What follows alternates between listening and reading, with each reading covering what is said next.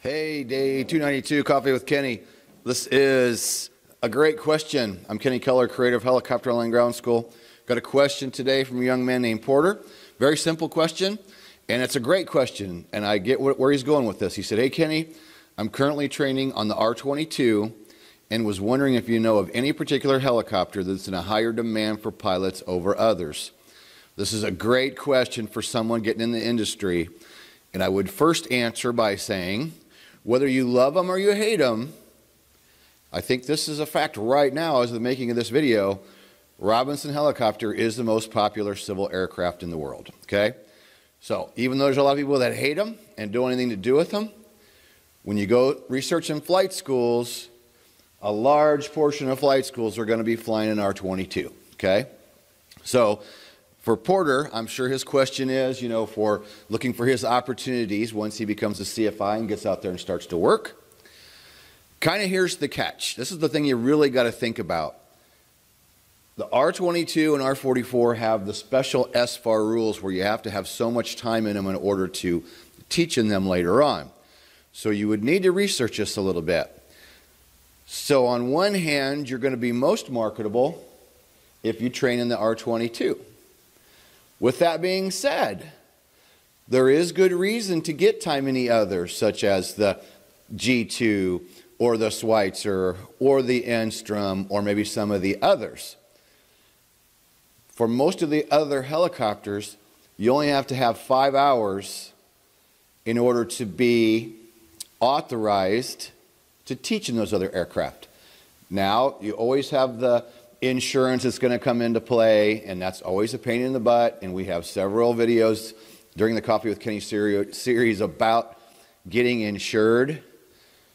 But in this question, I think what a young person or older person, doesn't matter how old you are, if you're getting in to go the CFI route and you're going to want to be able to build time, personally, I would continue getting training in the R-22 for this individual since he's already flying it.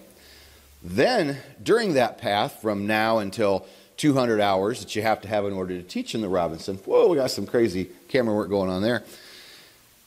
Getting some time in these other aircraft is also going to help make you more marketable. And I'm going to use myself for an example. I did the majority of my ratings in the R-22. But I did travel around, and I got Enstrom time, and I got Schweitzer time, and I got Bell 47 time. So later on, once I got there in the CFI world, I started teaching the R-22, but then my next job that came up, I got because I had like 10 hours of Enstrom time. Wasn't a lot, but it was more than most, and I got a specific job that was the job that really helped me move my career along the way because I had that Enstrom time under my belt. And then later they switched, bought a Schweitzer, sold the Enstrom. I had Schweitzer time under my belt from early in my training. So it was an easy transition to get insured to teach in the Schweitzer. And that flight school, again, opened the doors for me, and it's the school I talked about where I ended up getting to fly the Jet Ranger, and that got me my turbine time. So to answer this young man's question, I think the most abundant helicopter you're going to find as a training helicopter is the R-22. And we had an interesting conversation just the other day when I went to fly the G2 with Chris Hauser.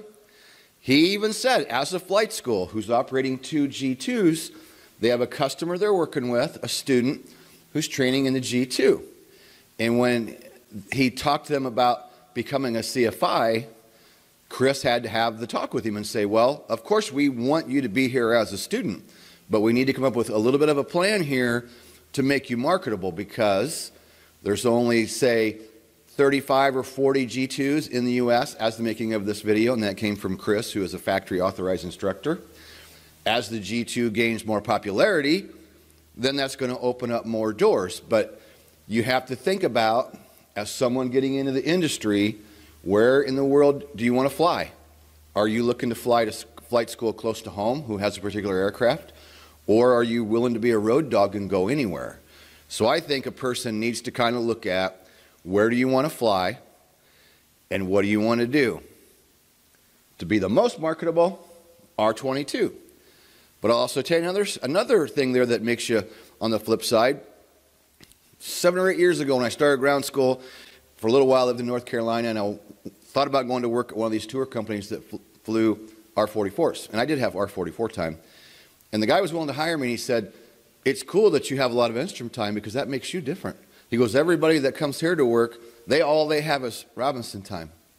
He goes, that makes you a little marketable because you've got something different than what the average person has. So you could take this in many forms and fashions, but that's my take on that. So I think for this particular young man, he's already training in the R-22. I would continue to train in the R-22, but before CFI, I would get some more time in your belt in some other aircraft. And I understand it takes more time and more money to transition to another aircraft. And it'd be some more traveling and getting familiar with an unfamiliar aircraft. But what that can do for you later in your career, I think, is big. That's just my opinion. It worked for me. And to put all your eggs in one basket isn't necessarily the best course of action. So I appreciate this question. I put it out there because I just had sent out an email today about, what kind of questions can I have to you, to 5,000 people that follow us that aren't members yet. And we have a whole list of 5 questions in the email I put out today about the most frequently asked questions. But I'm also promoting the Halloween sale. So we have a Halloween sale, expires Halloween night.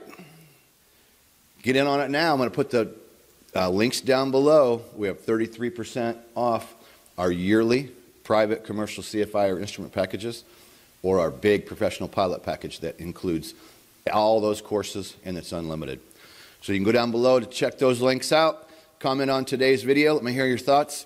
I know there'll be some good comments because there's some Robinson haters out there, right? But regardless of whether you like them or dislike them, until somebody catches up to them, it is the #1 civil aircraft in the world, and it's being used at more flight schools than any. And sure, over time that could change, but it's going to take any other one a little time to try to catch up to a corporation that's grown that large. So comment down below, subscribe, click the bell so you'll be notified of our daily video, and we will see you tomorrow in day 293. Peace out.